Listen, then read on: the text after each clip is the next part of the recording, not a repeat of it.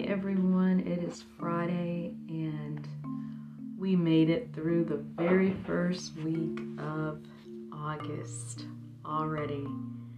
Again, it comes so quickly. It's almost one of those things where you see it coming, you see the month changing, you see the new ushering in and the old ushering out, but I'm telling you, it goes by so quick.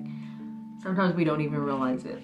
Today, Friday, I'm not going to take up much of your time, guys. I'm just going to read a few or share a few quotes about hope.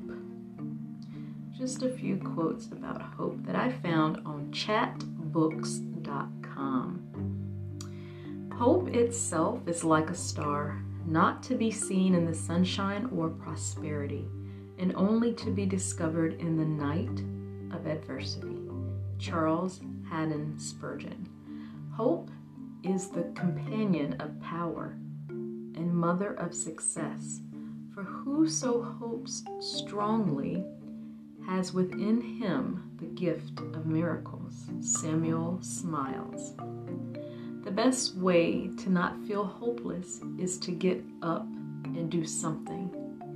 Don't wait for good things to happen to you. If you go out and make some good things happen, you will fill the world with hope. You will fill yourself with hope. Former President Barack Obama.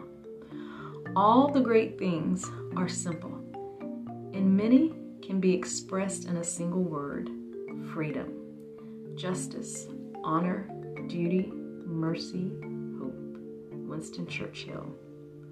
Hope lies in dreams, in imagination, and in the courage of those who dare to make dreams into reality.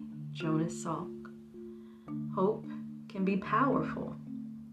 Maybe there's no actual magic in it, but when you know what you hope for most and hold it like a light within you, you can make things happen almost like magic. Laini Taylor. Love without hope will not survive. Love without faith changes nothing. Love gives power to hope and faith. Toba Betta. In fact, hope is best gained after defeat and failure, because then inner strength and toughness is produced. Fritz Knapp. Few things in the world are more powerful than a positive push, a smile, a world of optimism and hope.